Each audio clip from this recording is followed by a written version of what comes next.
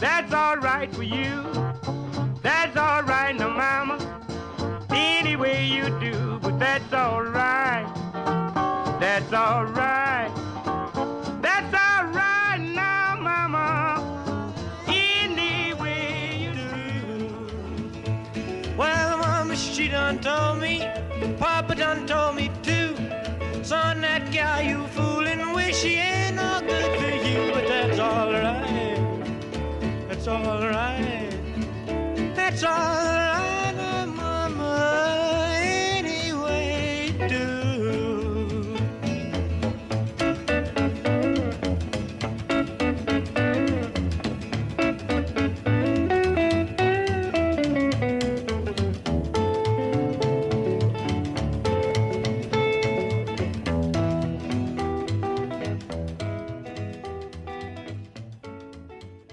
At age 78, Colonel Parker generally declines interviews, but he agreed to talk to us earlier today from Las Vegas.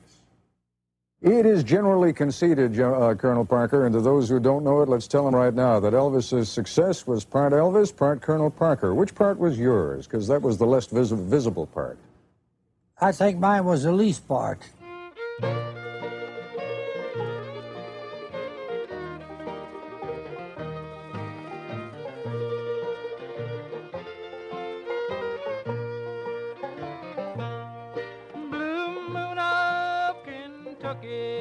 Keep on shining, shine on the one that's gone and proved untrue. Blue moon of Kentucky, keep on shining, shine on the one that's gone and left me blue. Well, the heat was on one moonlight night, stars shining bright, with blown high, love said goodbye. Blue moon of Kentucky, keep on shining, shine on the one that's gone and left me blue.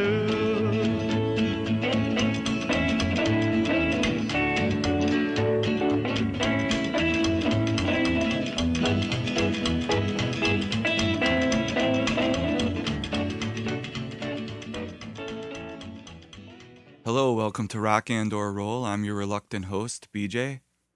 So years ago, I was working on a project and I collected and read pretty much every book I could get my hands on about and relating to Elvis Presley. And one of those books was this amazing book published by Cooper Square Press in 2001 and written by James L. Dickerson about the life of Elvis's manager, Colonel Tom Parker.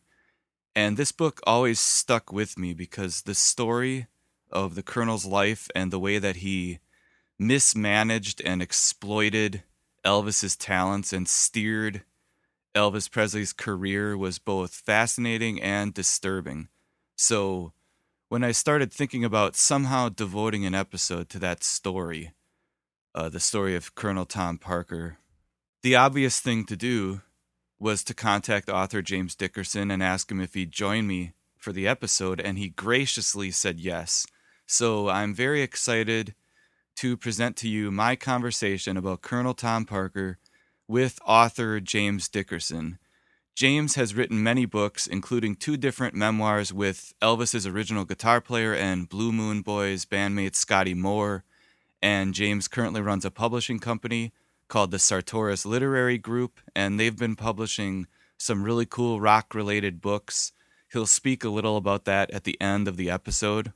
Also, you can currently purchase a Kindle edition version of the book we'll be discussing today about Colonel Tom by James Dickerson at Amazon.com for $15.99, and it's highly recommended, and there will be a link at the blog post for this episode for where you can get that book. Like I said, highly recommended book, just a fascinating read. So here it is, my conversation with author James L. Dickerson about Colonel Tom Parker. I think Presley was a star from the first day he ever started going into show business. I think anyone could have helped him that knows something about show business. What do you think your greatest value has been to him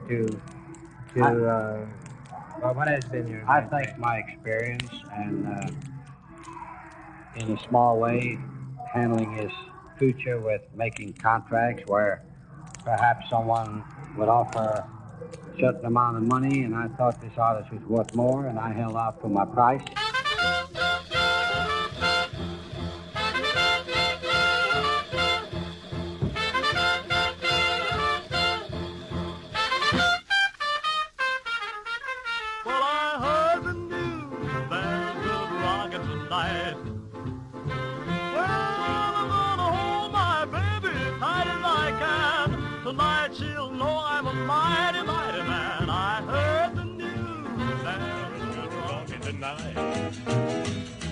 I say, oh, meet me in a hurry behind the bar.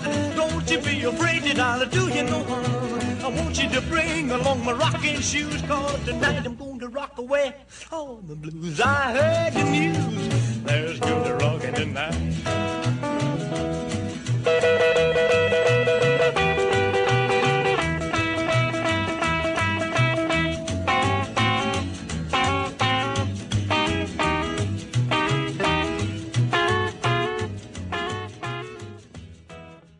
I contacted you because you wrote this fascinating book, I guess, about 15 years ago or so? It was published 15 years ago, so I probably wrote it 16 years ago. Yeah, right. It's called Colonel Tom Parker, The Curious Life of Elvis Presley's Eccentric Manager. And you had, previous to this, you had written a book with Scotty Moore, right? So is that sort of how you came to cover this topic, or? Well, my first book was called Going Back to Memphis, and it was a 100-year history of Memphis music. And I touched on this topic, Colonel Tom and Scotty and Elvis, in that book. And then I finally met Scotty, and he was agreeable to writing a book. So I wrote his memoir with him. And so by then I was pretty well versed on Colonel Tom Parker, and he seemed like the most logical person to write about next. Right, and there aren't a lot of books out there about him. There's another book I have called Elvis and the Colonel, I think Mick Wall co-wrote that. But you have a lot of information in your book that I hadn't really read anywhere else. What kind of research did you do for this book?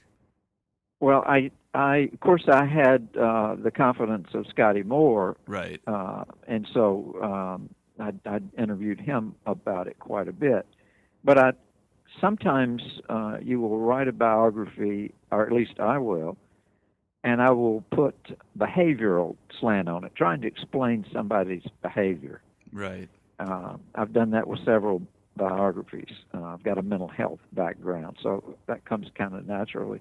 I've also got a background as an investigative journalist, so I thought with Colonel Tom, that was the approach I need to take. And I did a lot of investigative work and uncovered a lot of sources and presented some things that nobody had ever heard about before. So it was an intensive process of doing the research. Yeah, one can tell from reading the book that a lot of research went into it. For example, I guess it wasn't a revelation in your book that he emigrated from Holland, but the story in your book that you believe he was actually born in Russia to Jewish parents. Do you know where that information comes from? Do you remember? Well, it's been pretty well documented at this point that he lived in Holland, and his name was Andreas van Kak. Oh, that's how you pronounce it. Okay. Yeah, but when you do a lot of writing like I do, you look and so he was obviously an immigrant. He was in Holland at some point, and he entered this country through the port of Tampa. Now, in those days, Tampa, you didn't have to show any paperwork if you showed up on a ship at Tampa. Right. Was this the late 20s, probably? 20, yeah. Yeah. You just entered the country. And so what you do when you're writing about an immigrant, you look, any immigrant, if it's an Italian immigrant, you look and you notice that they congregate around other Italians as they blend into American society. That's sort of natural, and it goes that way with African Americans, with French, with any group. And what I saw when I started looking into who did he congregate with, who was he attracted to in the beginning and throughout his life, and it was Jews, and not Dutch people. Right. And so there was traffic from Russia to going through Holland, and then people coming to this country.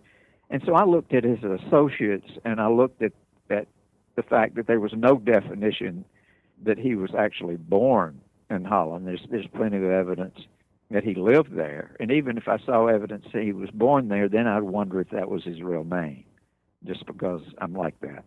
Right. Well, yeah, especially with the Colonel, you have to wonder right. about everything. Yeah, he's very elusive. So I said in the book, I said, okay, he's either from Holland, he was born in Holland, he's Dutch, or he was one of many Russian Jews that emigrated through many European countries to come to this country, and it was a tough time to be a Jew, and they were really not welcome in America because of prejudice, and this was while Hitler was building up his empire, anti-Jewish empire. As a matter of fact, during World War II, Jews showed up in ships to this country, and we would not let them in. We put them in boxcars, and we sent them to New York to a concentration camp called Camp Ontario. And so, I mean, that was in the 40s, and in the 30s, there were restrictions on how many Jews could come to this country. It was very few. So anyway, I just looked at the people he was drawn to, the people that he hung out with, the people that he did business with. So I raised that question. I didn't say he was of Russian Jewish ancestry. I said that's a possibility, along with him having been born in Holland. So, I mean, even now, I'm still not sure which. Right. But it was one of the two. And whether or not he was born into that Van Keck? Van Keck, whether or not he was born into that family or sort of adopted or taken in by them, they had 9 other children or something like that, right? Right. And so when he left Holland and left his parents or his adopted parents and all of those siblings, he just really never looked back, it seems, right? Right. He never looked back, and when he had to start introducing himself in this country, he said he was from West Virginia. I mean, he had that heavy accent, European accent, and people would look at each other saying, he doesn't sound like anybody I've ever heard from West Virginia. Yeah. But what you're going to do, the business he was in, you just did business and went on your way. I mean, it wasn't so important where you were from in those days like it's becoming now. So, yeah, he was a mysterious guy. And when it just happened that based in Tampa, where he entered this country, was the Royal American Carnival shows. And they were second in size to P.T. Barnum's show, Barnum and Bailey. And they had 90 railway cars that took the carnival around the country. It was a major, major deal. So he was hired by them, and he ran concessions. And I was fortunate. The owner of the carnival was a man named Carl Settlemyer, and his son was Carl Settlemyer Jr. And I was fortunate to be able to interview the son when I wrote the book. And he recalls the day he met Colonel Parker, because he was a giant, probably 300 pounds even then, very tall, very heavy. And so he was very helpful. The son was very helpful. But Parker was just attracted to that carnival lifestyle from the get-go. And you could be anonymous. I mean, probably most of the people on there worked in the carnival were refugees from somewhere. And he operated concessions. He operated a lemonade concession, and he went to the drugstore and bought citric acid to make it, and squeeze a little lemon into it. He had a dancing chicken act, and people would pay. He built a little stage, and the chickens would dance across the stage, but underneath it was a hot plate burning their feet. Nobody ever knew that. They just liked the way the chickens danced. He sold hot dogs, and he would cut about an inch off one end and then the inch off the other end, and put them at either end of the bun, and fill the middle up with mayonnaise and mustard. And the middle part he would throw down in the dirt by his concession stand. And when somebody complained that there was no meat in their hot dog, he would point down there and says, "Look like you dropped it, buddy." Yeah. I mean, he was just a con man from the beginning. Carnivals are very visual, and he was a very visual man. He had to see things to make it work. He couldn't stand music, didn't listen to music, didn't understand music.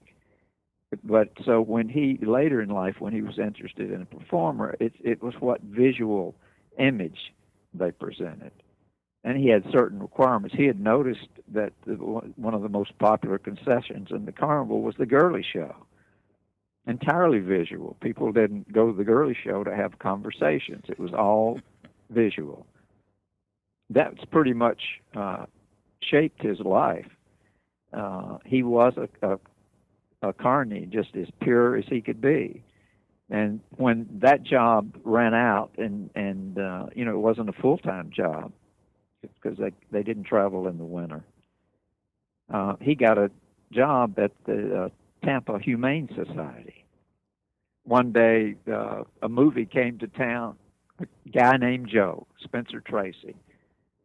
And somebody called the Humane Society and said they needed a dog to put in the movie, and he showed up with it and started asking them questions about how they made movies and how was the money handled? Where did you make the money when you made a movie? Did you make it on ticket sales?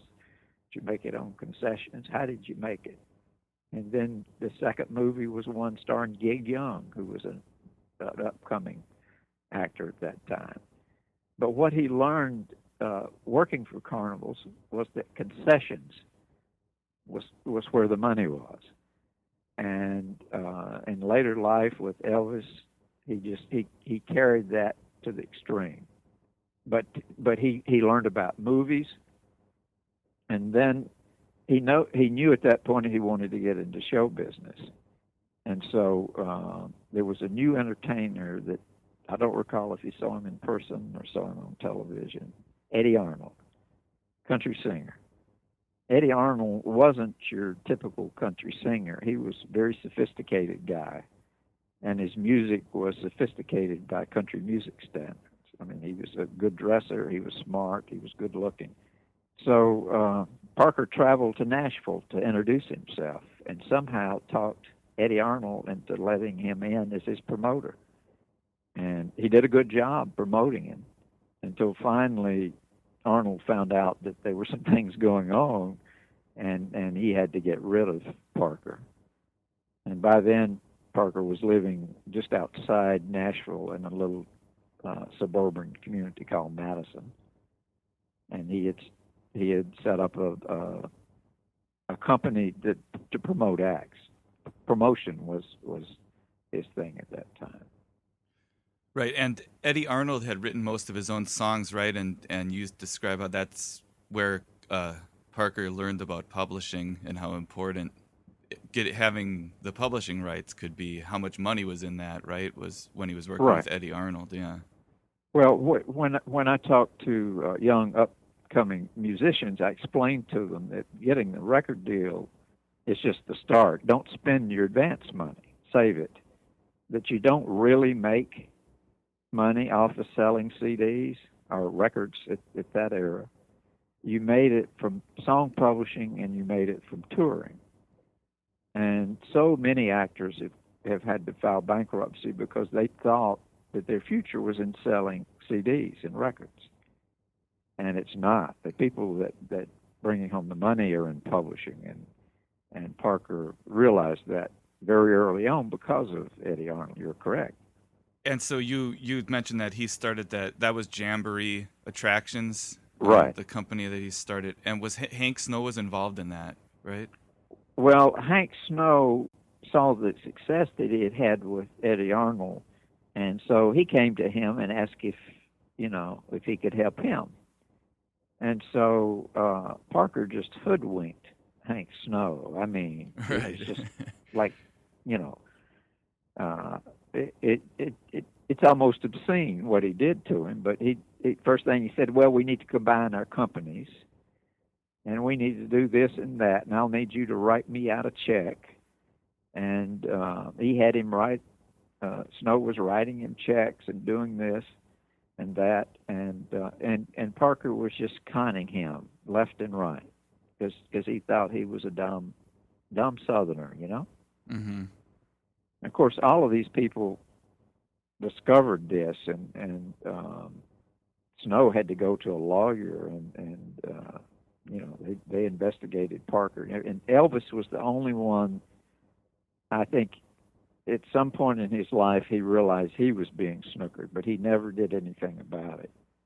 We can talk about those later years in a few minutes, but Snow was a very respected country singer at that time.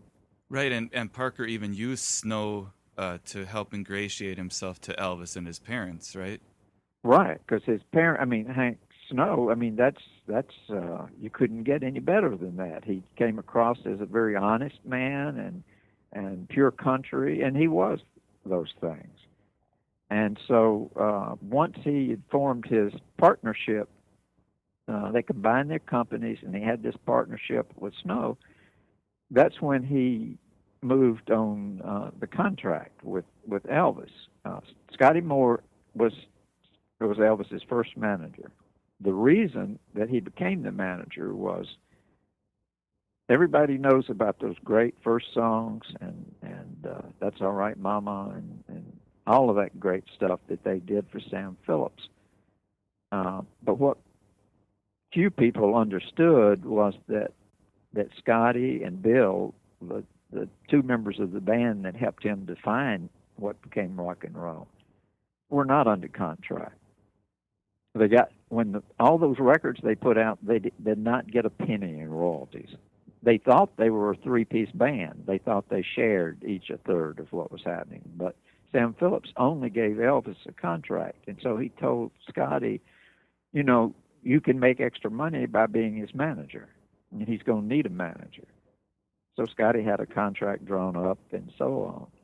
But then they went out on the road, and being his manager was more and more difficult. So when a radio personality came along in Memphis and offered to take over the contract, Sam talked Elvis into doing that. So Scotty lost his management deal, and so Bob Neal became his manager. And so Parker ended up conning Bob Neal out of a contract. That's what he did. He was just a supreme con man. Yes. And his argument, he went and met with Elvis's parents, Vernon and Gladys. And by the way, Vernon, my family is from the Tupelo area where Elvis was born, and they lived. Vernon worked for my family in one of my family stores. Really? Yeah, and Vernon went to prison for writing a bad check. And then when he got out, it's when they moved to Memphis to start over again. So they thought, well, it's going to be Hank Snow that's going to be promoting his career. We don't know who this fella is, but if he's Hank's partner, that's good enough for us. And so he signed him up for a 25% commission. And so, Parker started maneuvering everything at that point.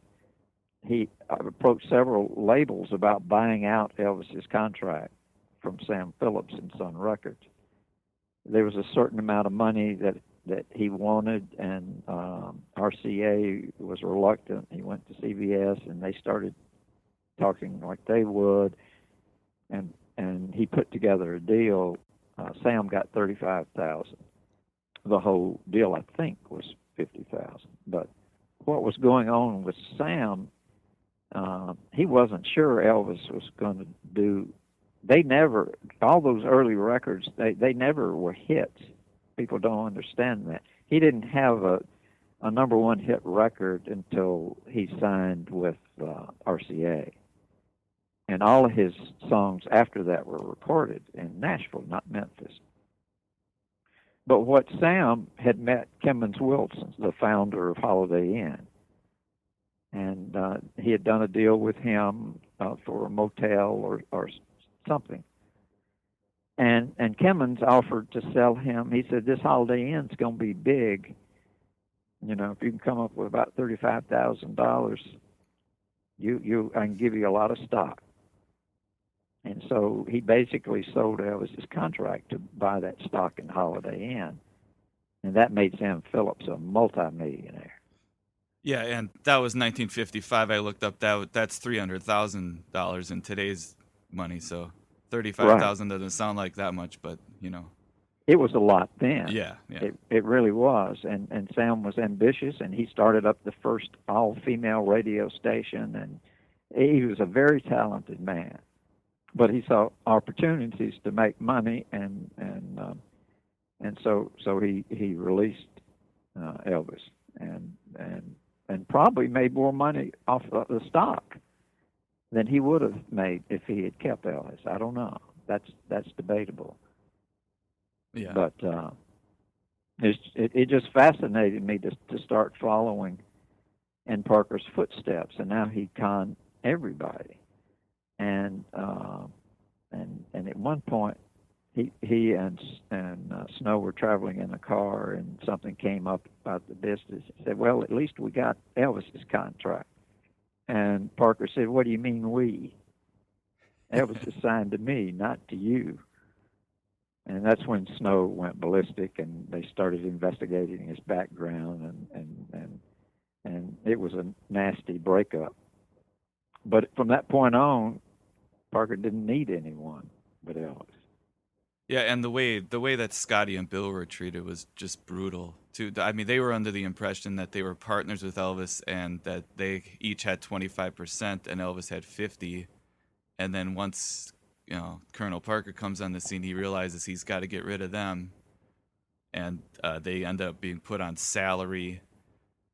And I mean, you know, Scotty Moore, the way he gave up the contract and then was put on salary, it's just such a sad story for him, how he was just broken down and then, you know, tossed aside. Well, he was, and I don't know that Elvis. I mean, Scotty played a big role in defining those early songs. When I was writing the book with Scotty, Keith Richards called me and said, "I heard you've been looking for me." And he told me that when the Stones first heard Elvis, they were kids, and that he wanted to be Scotty. Everybody wanted to be Elvis, but he wanted to do Scotty. He said his delicate finger picking was just a beautiful thing to behold. He knew when to play and when not to play, and he was a huge influence on Keith Richards.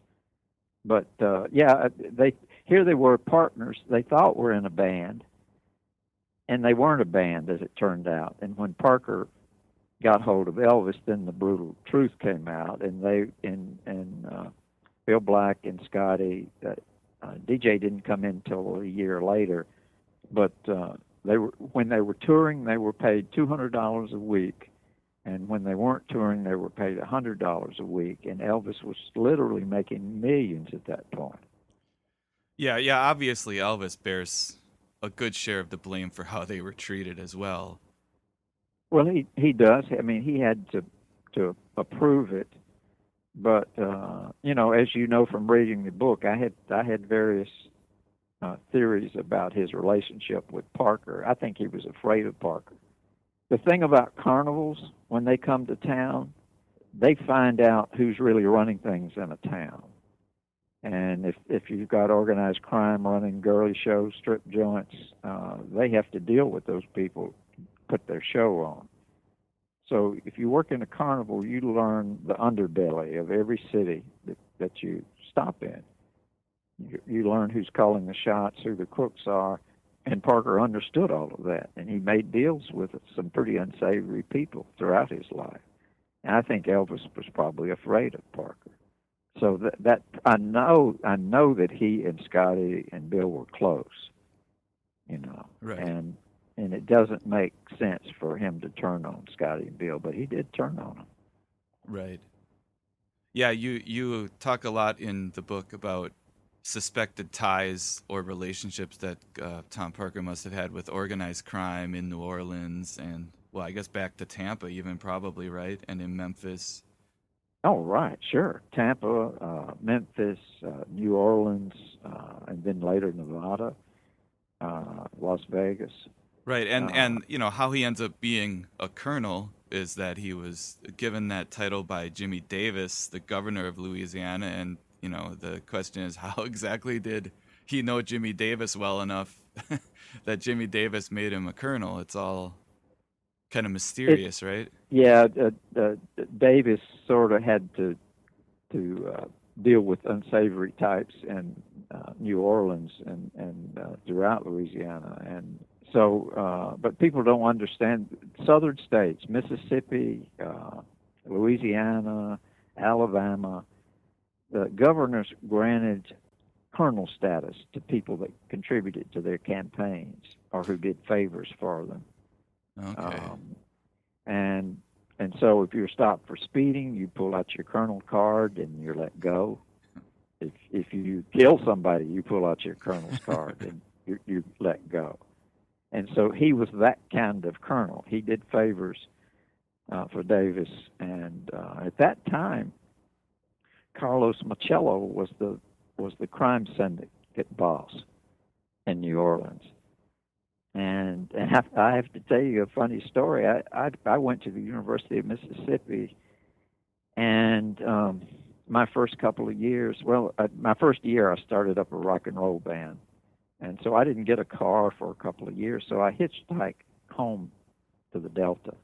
In those days, the New Orleans Mafia controlled crime, and at that time, pinball machines were controlled by the Mafia. That was a huge money-making enterprise.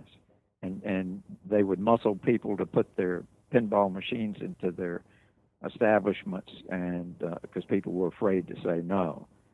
But Marcello, his organization controlled crime from New Orleans up to Highway 82, which runs across Mississippi from Greenville to the other side of the state into Alabama. And south of that was Italian Mafia. North of that was Memphis Mafia. And I was hitchhiking home one day from the University of Mississippi. It was my first summer, and I was 17 years old, and I had on a beanie, which meant my head had been shaved. That was the custom. If you were a freshman, they shaved your head, and you wore a beanie. And I was hitchhiking home, and this big black car pulled over to give me a lift. And I got in, and it was this guy, sort of a heavy-set, tough-looking guy, with diamond rings on almost every finger, and so we stopped at a restaurant in Indianola, Mississippi, and that's where B.B. King is from. And he bought me a piece of pie and a Coke, and he had coffee, and then up the road where I needed to turn south, he let me out of the car. Well, later I saw pictures in the paper of Carlos, and it was Carlos who picked me up. And he was just running. That's his boundary. He was running it, checking in with the pinball, checking on the pinball machines, making sure all the money was being collected. And I was actually given a lift by Carlos Marcello. Wow. Now, who have you sold tomatoes to? To a lot of fruit stand and grocery stores. Is your testimony that in the last 5 or 6 years you've been going around to grocery stores in the New Orleans area and selling tomatoes? I've been to fruit stands and markets. When was the last time you were to a fruit stand? Oh, I was at a fruit stand last week. To sell tomatoes? Well, not exactly. I go there to see them, see how they're doing, and I bought some fruits myself. In other words, you were just shopping for some fruit yourself. Yes. I'm asking you about you're supposed to be earning money, according to the information you give the Internal Revenue, of $20,000 approximately a year, yes, selling tomatoes. Now, where do you sell these tomatoes? Supermarkets and grocery and fruit stands. All right, would you tell us the last sale that you made to a supermarket? The last sale I made? Yeah. I don't make sales every day. They're customer mine. You said they were customers of yours. Would you name the largest customer you have? Well, they're all large. I couldn't tell you unless I look at the book. All right, would you tell me one of the customers that you sell tomatoes to? And you're in this business for 6 years. You tell the Internal Revenue Service that you've been selling tomatoes. Now, I want to know who you're selling the tomatoes to. Isn't it a fact that it's a phony job? You don't sell tomatoes at all? This is just a way of legitimizing illegal income? No, sir, it's not a phony job. All right, then tell me who you sell the tomatoes to. I sell to a lot of people in York. You haven't been able to mention one. So my point is crime was pervasive then. And to be in entertainment, you had to deal with organized crime. Right. There's just no way around it. So Parker developed that talent pretty early on while traveling with the carnival. And the carnival didn't always deal with organized crime. Sometimes it'd just be town punks. But they'd have to deal with an unsavory element in every town they went into. I mean, every town had a mayor, but that usually wasn't who was controlling the town. So he learned all those tricks and learned the underbelly of American society. And he was attracted to it. And why, like I said, he hated music. And he was attracted to Elvis visually. He thought he put on a good show, like the girls in the girly shows. And he saw people react to him, women react to him, the way men reacted to the girly shows. So he thought that's somebody he could make some money on. But he was wheeling and dealing under the table every which way the whole time. Right, and so here you have this mysterious grifter who inserts himself basically into what was the birth of rock and roll and takes someone who could have probably been a great artist and just steers his career in completely the wrong direction, I guess, from most people's perspective. And you talked about how he was introduced to the film industry when he worked for the Humane Society in Tampa. Right. And so, I mean, so he right away wants to take Elvis to Hollywood. And, right. And you in the book, it says, the first 3-film contract with Paramount Pictures, Parker himself made $112,500, which is basically $1 million in today's money. So that's a nice payday just for Parker right there. Yeah. Well, what he did that fascinates me. Okay, Elvis's first movie, Love Me Tender, he got the script. It had no music in it. None. So he was relieved. Elvis wanted to be an actor. He thought that was something he could do, and it was important to him. Love me tender, love me dear, tell me you are mine. Out of the great Southwest comes the sensational adventure of the notorious Reno brothers and the girl they fought over, starring Richard Egan as Vance Reno, who came back from the wars to claim his bride. Deborah Paget as Kathy, who loved one Reno brother but married another. And introducing Elvis Presley as Clint Reno, who loved his brother but also loved his brother's girl. Hello, Pantheon Podcast listeners. Christian Swain here to tell you more about my experience with Raycon earbuds. Our family now has 3 pairs of Raycon earbuds around the house, and my wife just grabbed a pair of the Headphone Pros to replace some headphones from a company that was double the price. And yes, she loves them. Now, if you haven't pulled the trigger on a pair of Raycons, or even if you have but you're in the market for another pair because they're just that good, well, now is the time to check them out, because they just launched their upgraded model of the best-selling everyday earbuds. With Raycon's upgraded everyday earbuds, now you also get active noise cancellation, ergonomic design, and multi-point connectivity that lets you pair with 2 devices at once. New quick charge function, 3 customizable sound styles, plus awareness mode. Available in a variety of vibrant new colors to complement any and all skin tones. I even have a pair of earbuds in a cool green color. I have tried just about every earbud known to humankind, and these Raycons are fantastic. Seriously, if you've been wanting to check out Raycons, there truly is no better time. You're going to ask yourself why you didn't check them out sooner, and Raycon offers a 30-day happiness guarantee. So what are you waiting for? Go to buyraycon.com/Pantheon today to get 20% off your Raycon order, plus free shipping. That's right, you'll get 20% off and free shipping at buyraycon.com/Pantheon. buyraycon.com/Pantheon. So it's Parker that convinced the movie company that they had to have music. And he told Elvis, I mean, at that time in the 40s, the biggest stars in the 50s was Roy Rogers, playing his guitar and on top of his horse and singing. And he told Elvis he's going to have to be Roy Rogers, and he's going to have to play his guitar and sing while he rode his horse in Love Me Tender, which is a very serious story. Storyline. And Elvis refused. That's the first time he refused Parker. But what Parker started doing from that point on, obviously they did add music. Parker won. He always won. So when Elvis got a movie script, Parker set up a publishing company in Elvis's name. And Elvis only got 15% of it. Parker and his friends got the rest of it.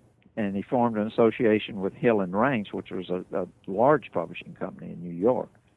So whenever, throughout his career, whenever Elvis got a movie script, Parker sent the script to Hill and Ranch and had their songwriters write songs for the movie. And Elvis benefited a little bit, but Parker benefited big time. As we said, publishing was everything. And Parker was just raking in money. And, I mean, you know, and the sad part was his second film was Loving You. Director was Hal Cantor, who I interviewed for the book. He didn't much care for Parker. But he told me, and he's an experienced director, he said that Elvis could have had a serious career as an actor. He said he had the chops. He could have done it. But Parker would not allow him to. And as time went by, the movies got worse and worse, and it was just all about the publishing company churning out these songs, and Parker making money, and Elvis making a little bit of money. But during that period, Elvis was offered the role opposite Barbra Streisand in A Star Is Born. Right. And Parker turned it down. He was offered the role in West Side Story. Parker turned it down. Cantor, the movie maker, thought Elvis could have handled that fine. And he really cheated Elvis out of a career that offered him. Elvis wasn't a songwriter. A lot of songs have got his name on it, but that's because Parker put his name on it. He wouldn't let Elvis record the songs unless the songwriter named him as the co-writer. Right. But the movies was where he felt he could be an artist.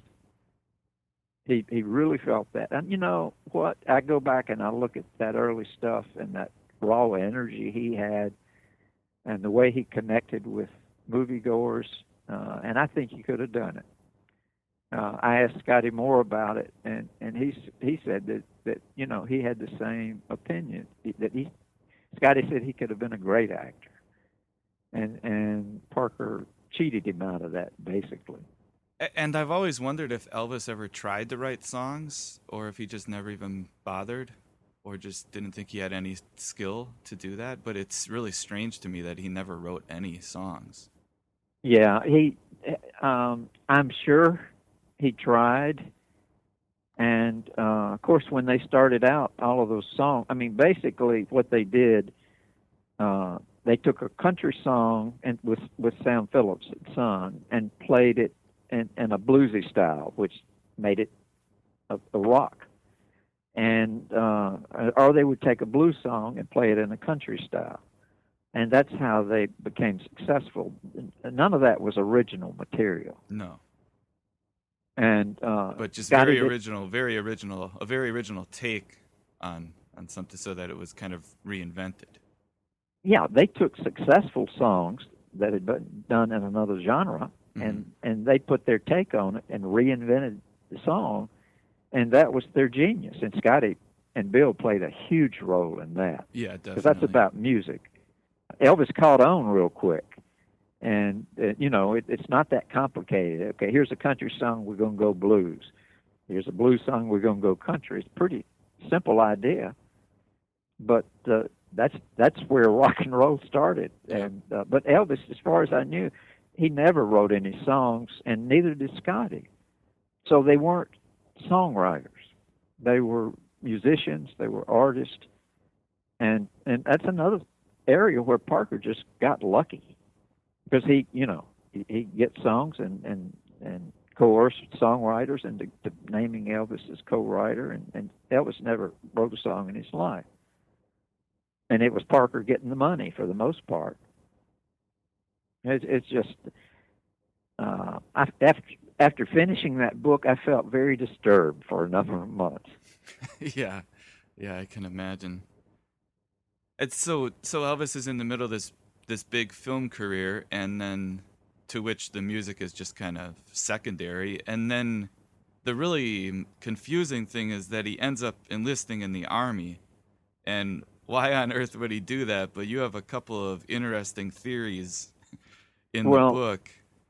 Right. I love the theory that the Colonel needed to put Elvis on ice for a while because already even back then he already had his gambling addiction was in full effect, right? And so your theory is sort of that he needed to take care of some debts and was maybe in fear of losing his contract with Elvis, so he wanted to put him on ice for a while. Is that sort of the theory? Oh, absolutely. He lost. I mean, he could easily lose $1 million in the late 50s at a casino in Vegas, easily. Now, and then you multiply that by today's dollars, and that's a huge sum of money. It was then. So as when you owe a casino, and particularly if it's mob-owned, and all of them were mob-owned then they say, where's the money? And you say, well, I don't have it. I manage Elvis. And they say, well, maybe you need to give us his contract.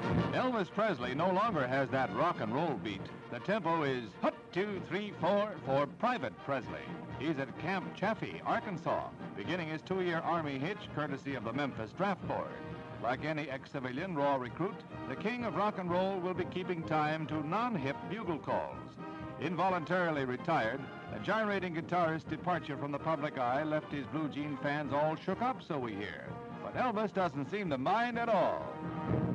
And so I think it's pretty clear. Parker started telling people that he was tired of Elvis and he was going to sell his contract. Then I think he realized that, well, Elvis could be drafted, but he had been approached by the different services that if Elvis would enlist, he could write his own ticket. They would use him for troop morale, and it'd be a public relations gift to the Army or the Air Force, the Navy, whatever. And so, yeah, I'm firmly convinced there was nothing kosher about his induction. The draft board chairman went out to his mansion to meet with him and told him his number was coming up. And so I had access to his Selective Service records. I pored over them, and there's no indication that he was ever drafted. He never went for a pre-induction physical, all the things that happens when you're drafted. And so it's really clear to me that he had Elvis take advantage of the offers from the Air Force to not put him in danger and let him do pretty much what he wanted to, so they could benefit from the publicity. And he could tell the mob bosses, well, he's drafted. Nothing I can do about that. His contract's worth nothing right now. I mean, it was a perfect con. Elvis, knew he might be drafted, although, I did my research and before they drafted a white man in the South, then they would draft every eligible black man. Right.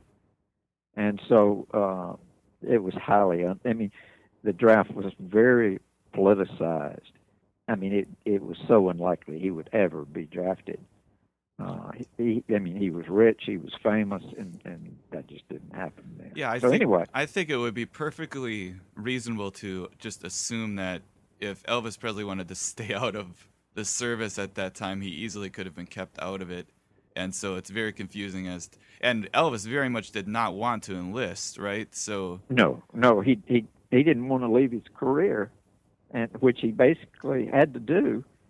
And people told him, well, if you leave for 2 years or 3 years, whatever it turns out to be, you're not going to have a career when you come back. But Parker said, no, it's going to be even bigger when you come back. But Parker had to get him out of the country. Now, he didn't like him going out of the country because he couldn't leave the country. He had no paperwork, remember? Yeah. And that also cheated Elvis out of a lot of money from European tours, Asian tours, whatever. He was popular all over the world.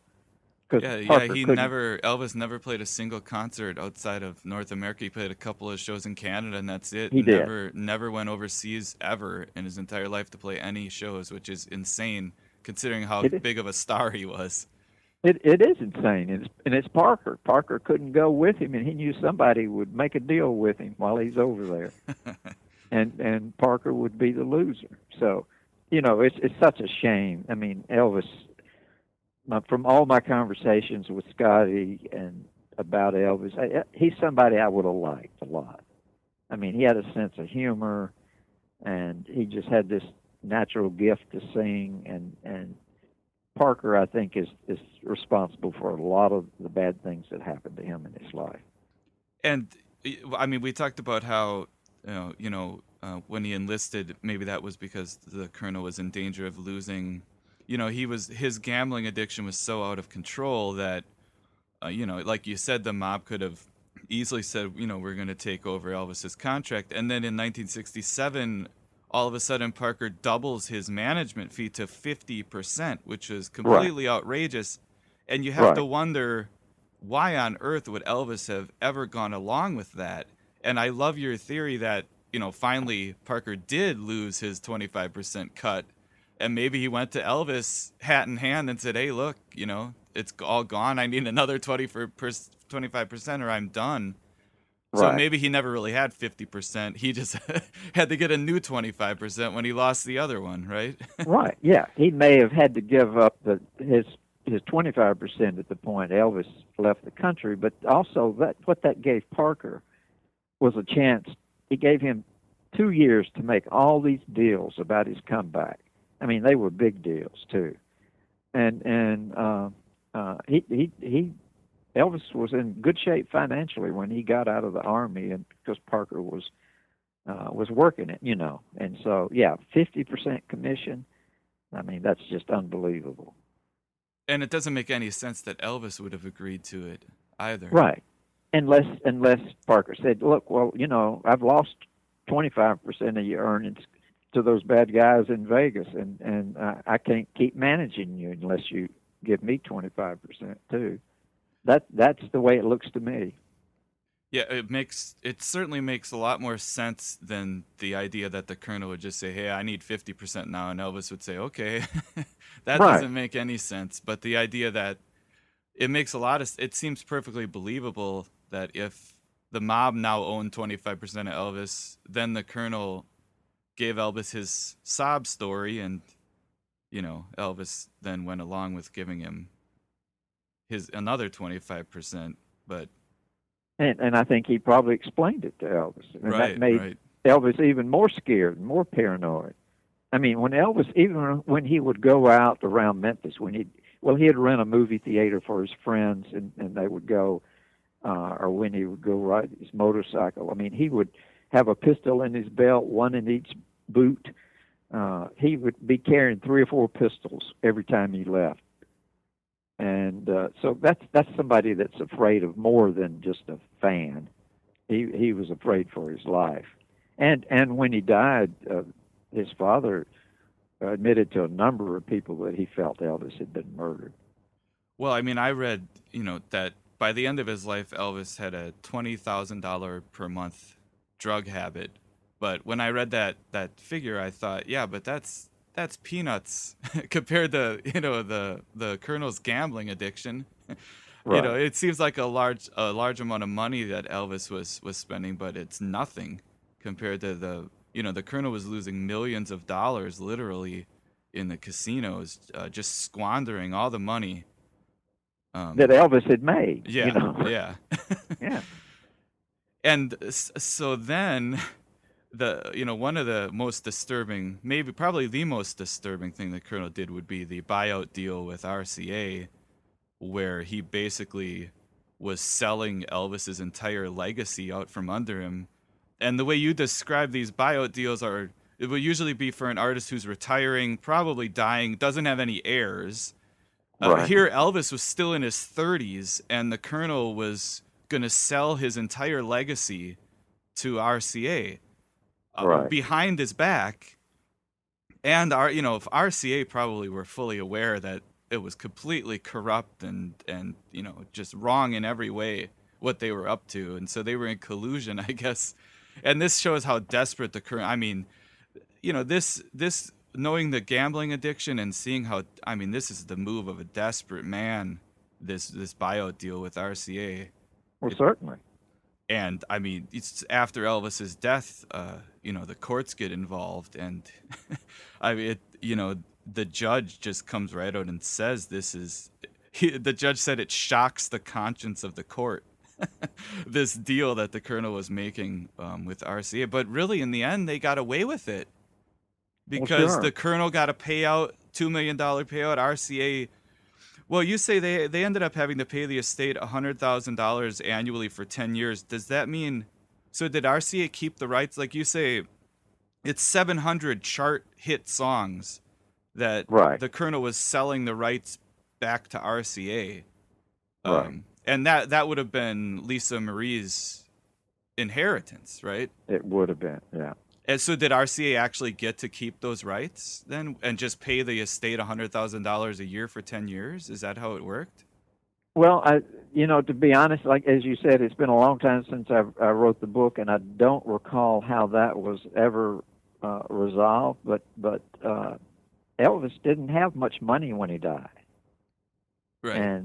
And he was hurting, and primarily because of Parker. And then after he died, Parker just went into overdrive.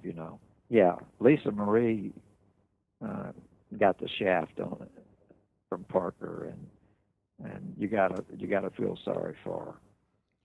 I mean, that's a big reason they ended up opening Graceland, making it Right. a tourist attraction the way they did, because they needed to find some way to make money since the Colonel gambled it all away, right? Right. Yeah.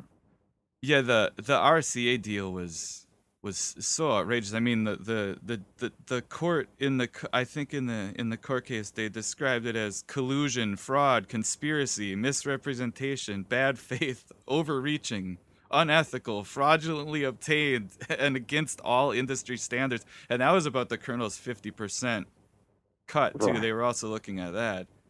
Yeah.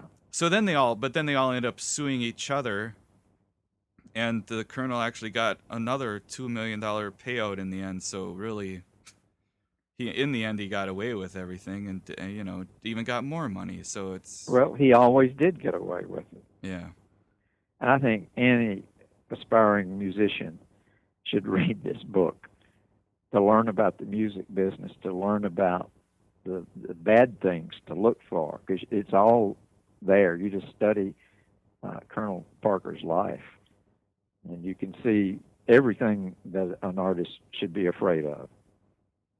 Yeah, there are so many stories in the history of rock and roll like this, but obviously the Colonel is the worst. I mean, that last deal he was making with RCA, he would have made more money than Elvis on the deal. So now he was even over his 50% right take. Right. And I mean, I love the story of the having fun with Elvis on stage record that the Colonel put together, which was just an album of Elvis talking in between songs right. in concert. And, you know, Parker just made that deal all on his own and pocketed all the money, I think, from that. I mean, an album of just Elvis, his banter between songs. That's what all the record was. Yeah. Before the evening is over, I will have made it complete. Total fool of myself. I hope you get a kick out of watching it. Wow. Wow. Wow. Wow. Yeah, I mean, you would think as much money that Parker made off of Elvis that he would have a heart, but it was all about the dollar. I mean, it's the worst case I've ever seen. The music business is a dirty business, always has been since then, and you just can't get around that. But this was, I mean, for Elvis Presley to be treated this way, somebody who redefined American music, it's just beyond sad. Yeah. And, I mean, this is why I always say I don't believe in karma, because, you know, where's Colonel Tom Parker's karma in the end? Right. He just got away with everything. So he's the con man who got away. Yeah. Do you want to talk about your Sartoris or any of your other books or any of the other stuff that you're publishing? Yeah, I'd like to mention Sartoris Literary Group. We're probably one of the largest publishers in the South right now. We do trade books and fiction and biographies, and I'm putting a focus now on music books. And I've got one just released a couple of weeks ago called Memphis Man, Flying High, Laying Low, and by Don Nix, who was an instrumental player in the Stax Records days. And he was friends with George Harrison and produced Joe Cocker and Freddie King and Albert King, and played in an instrumental group called the Marquis in the early 60s. And I'm publishing his memoir. And he took a lot of pictures, and he's got pictures of George Harrison that he took at his mansion.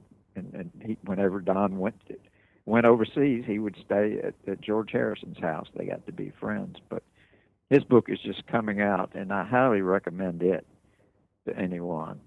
And we recently published one of my books, Mojo Triangle, which makes the theory that if you draw a line from Memphis to New Orleans and then back to Nashville and then across to Memphis, it's a geographical triangle where all of America's original music was created: rock and roll, blues, jazz, country. And so I interviewed a lot of the people that made that music, and wrote the book Mojo Triangle, and I'm quite proud of it. But people can find us at sartorisliterary.com, SARTORIS literary.com, and they can see all the various books that we publish. Yeah, and you were generous enough to sent me both of those books, the Don Nix and the Mojo Triangle. I'll definitely be reading those. Okay, yeah. And you wrote a second book with Scotty Moore recently too, right? Right. Well, the first book, I mean, Scotty is so unassuming. The first book, well, I'll tell you how the contract came about. I published the book with the music imprint of Simon & Schuster. It was called Schirmer Books. and got the contract for going back to Memphis. And while I was still working on it, the editor and publisher came to Nashville, where I was then living, to meet me for the first time. And they asked me, said, well, what book do you want to do next? And I said, well, I'm not through with this one. They said, well, when you get through, which one do you want to do next? And I said, I want to work with Scotty Moore on his biography. And the publisher stood up and stuck out his hand and said, deal. So I made a deal for the Scotty Moore book. But Scotty, when we wrote it, his condition was that I write it in the third person, because he didn't want people to think he was bragging by saying, I did this and I did that. So I wrote his biography in the third person. He opened all his records to me. I interviewed everybody he was associated with. So then as the years went by, almost 20 years later, I said, Scotty, let's do that first person book that I wanted to do in the beginning. And I said, I'll go back through all of my interviews. We'll do new interviews, and we will make it your first person memoir. And we did, and it's called Scotty and Elvis. And I highly recommend it. I think it's his favorite of the two. But Sartorius still sells the first one, and University Press of Mississippi sells the new book. But I highly recommend it, and it gives more of a feeling of who Scotty was, because you really need a first-person narrative to tell a story like that. And he's such an important figure in the history of rock and roll. I hope people realize, He's huge. Yeah. I mean, he just, like Keith Richards said, he invented the parts that we copied to make rock and roll. I mean, he is just, right. He's huge. I mean, his place in history would be well-deserved just for what he did with Elvis and the beginning songs. But for guitarists, I mean, he is a god, because he was the first. He just invented this way of playing music, and more importantly, showing when not to play, and how to use the so-called white space in music, and then when to come in and make your point and that stuff. So he is a huge figure in music, and as a matter of fact, I talked to him yesterday. I was just called him to wish him happy holidays, and he sounds very, very good, very strong. I'm sitting here thinking, I wonder if he would talk to me for the show. I don't know if he will. If I will mention it, and if he will, I'll get in touch with you. But his memory is sort of fading on him now, right? And I think he feels sort of insecure giving interviews at this point. Okay. But a couple of years ago, for sure. Oh, I missed. Yeah. Yeah. What he's in his 80s, probably, right? You're right. Yeah. Yeah. He's the last survivor of the invention of rock and roll. The only one left. Yeah. And such a nice guy. How did he end up making a living? For all these well, years. He went to Nashville and bought a studio, and he engineered and helped produce Ringo Starr's first album. Ringo came there, and he worked with Dolly Parton, and he worked with a lot of people in his studio. Then he would play on songs, and so he stayed in music. But a lot of the people that met him didn't know he had worked with Elvis. Mm. But he was much sought after for his guitar playing and his expertise as an engineer and as a producer. So the fact that he never financially benefited from all those great records is just a crying shame. Yeah, it's criminal, really. So I urge people to go buy his books. That's All Right, Elvis.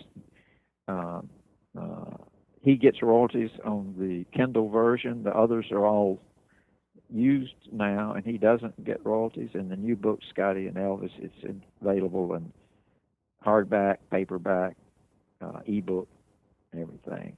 If you want to help Scotty, buy something that he'll get a royalty from. Yeah, that's great. Yeah. All right. Well, thank you so much, James, for talking to me. It was very generous of you. I really enjoyed it. Well, you know what? I really enjoyed it too, and I'm sorry I was so difficult to get in touch with. But no, you weren't difficult at all. I just was very glad that you got back to me at all. I mean, so. Well, I always knew I was going to, but you didn't know that, so. Yeah. So well, you were patient. You were patient to get my answer, so that says a lot about you. Yeah, I just hope I didn't bother you too much, trying to get you to do it, but I'm really glad you did.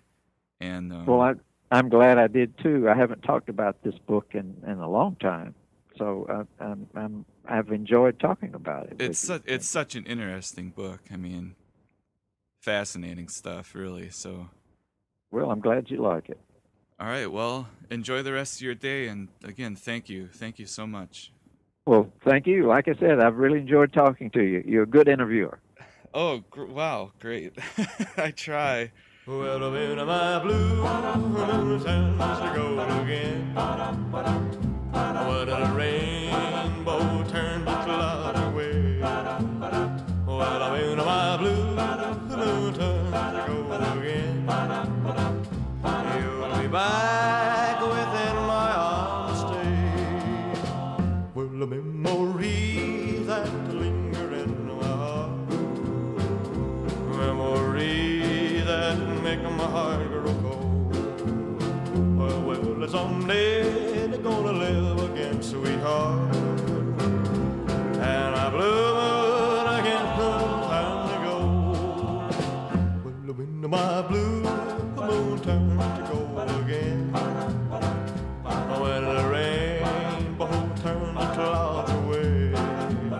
Well, when my blue moon turns to gold again, you'll be back within my arms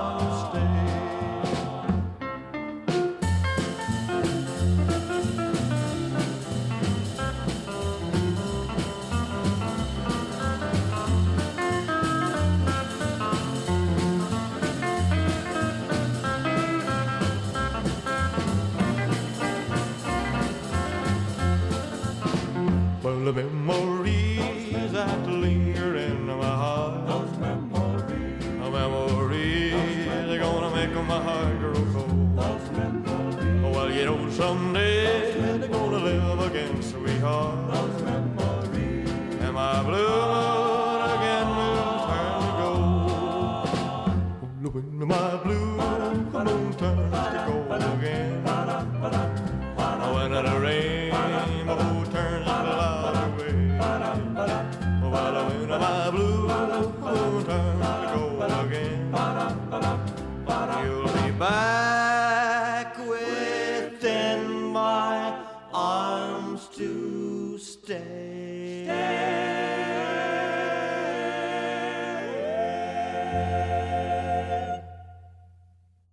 All right, so I hope you enjoyed that. I know I did, and once again, I really want to thank author James Dickerson for joining me for this episode to talk about his book, which is called Colonel Tom Parker, The Curious Life of Elvis Presley's Eccentric Manager. And I think that title, those words curious and eccentric, that was just James being nice. He might have wanted to use stronger language, but curious and eccentric, I guess that's one way to put it. So like I said, you can get the book on Amazon, the Kindle version, for $15.99, and check out the Sartoris Literary Group for some other really cool books like James talked about that he's been publishing.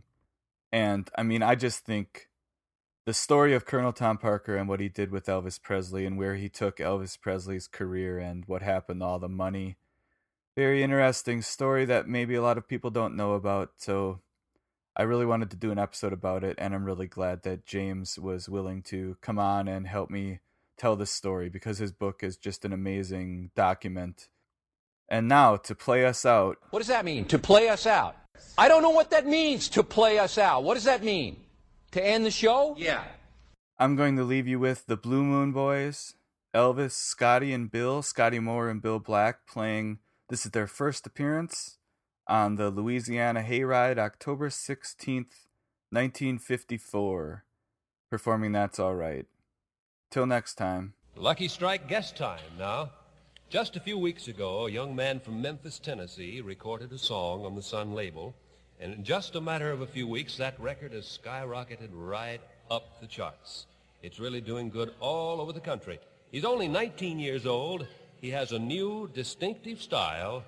Elvis Presley. Let's give him a nice hand.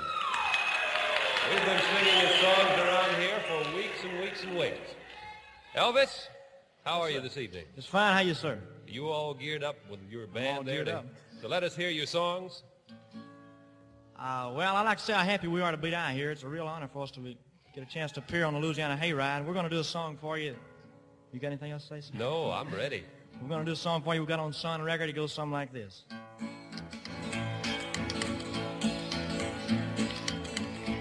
Well, that's all right, Mama.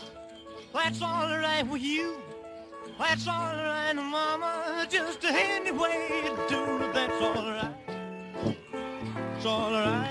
It's all right, Mama.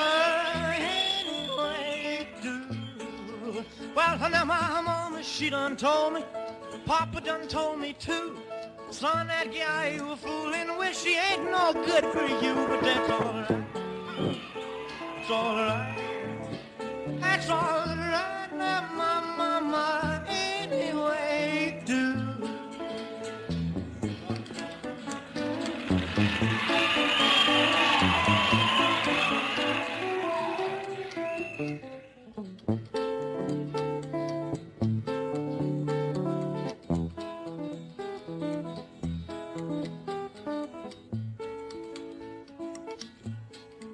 I say I'm leaving town, baby.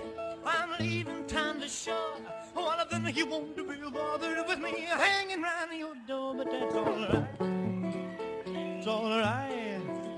That's all right, Mama. Anyway, do. I did a dee, a dee, a dee, a dee, a dee, a dee, dee, dee, dee. I need your loving. It's all right. That's all right, Mama. Anyway, you wanna do.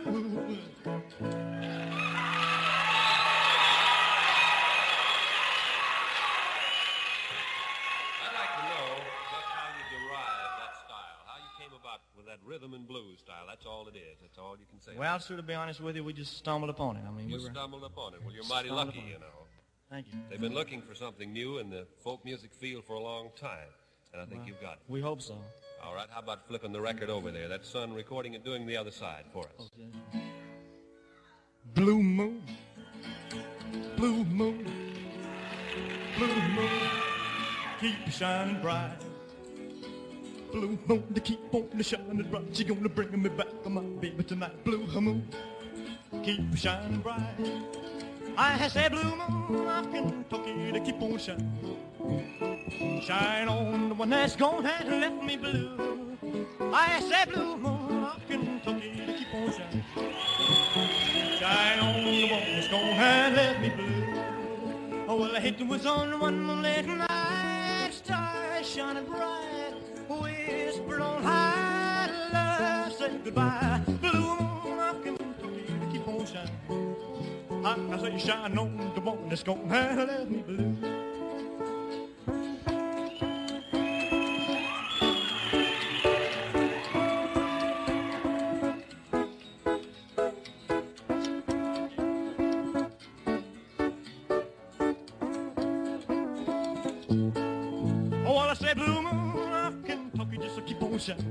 Shine on the one that's gone and left me blue. I say blue moon of Kentucky to keep on shining. Well, shine on the one that's gone and left me blue.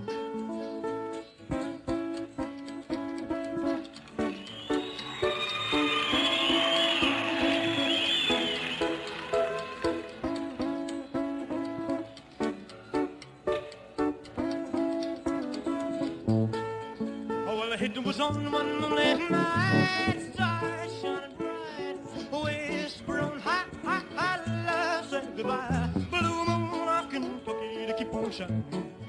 I say shine on the one that's gone and left me blue. I say shine on the one that's gone and left me blue.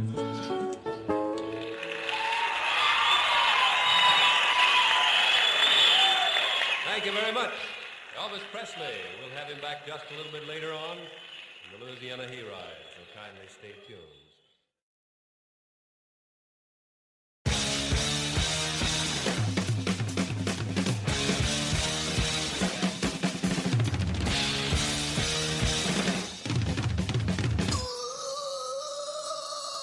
I'll be back.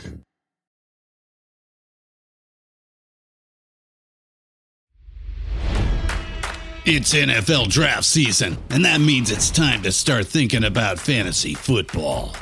FantasyPoints.com features industry-leading experts and prognosticators using proprietary hand-charted data to help you score more fantasy points. FantasyPoints.com is the place to go for whatever kind of fantasy football you play. Whether you play fantasy football, daily fantasy sports, or do a little bit of everything, Fantasy Points has the meticulously researched content to guide you to victory. And why wait for the fall? Fantasy Points also covers the new spring football league, the UFL. Join the guru, John Hansen, Scott Barrett, Joe Dolan, and other massive names in the fantasy football universe with an exclusive offer. Use code Pantheon for 15% off any Fantasy Points package, including the all-in package, with access to every article, tool, and data nugget that Fantasy Points has to offer. That's FantasyPoints.com and code Pantheon for 15% off at Fantasy Points. FantasyPoints.com, code Pantheon. Score more fantasy points.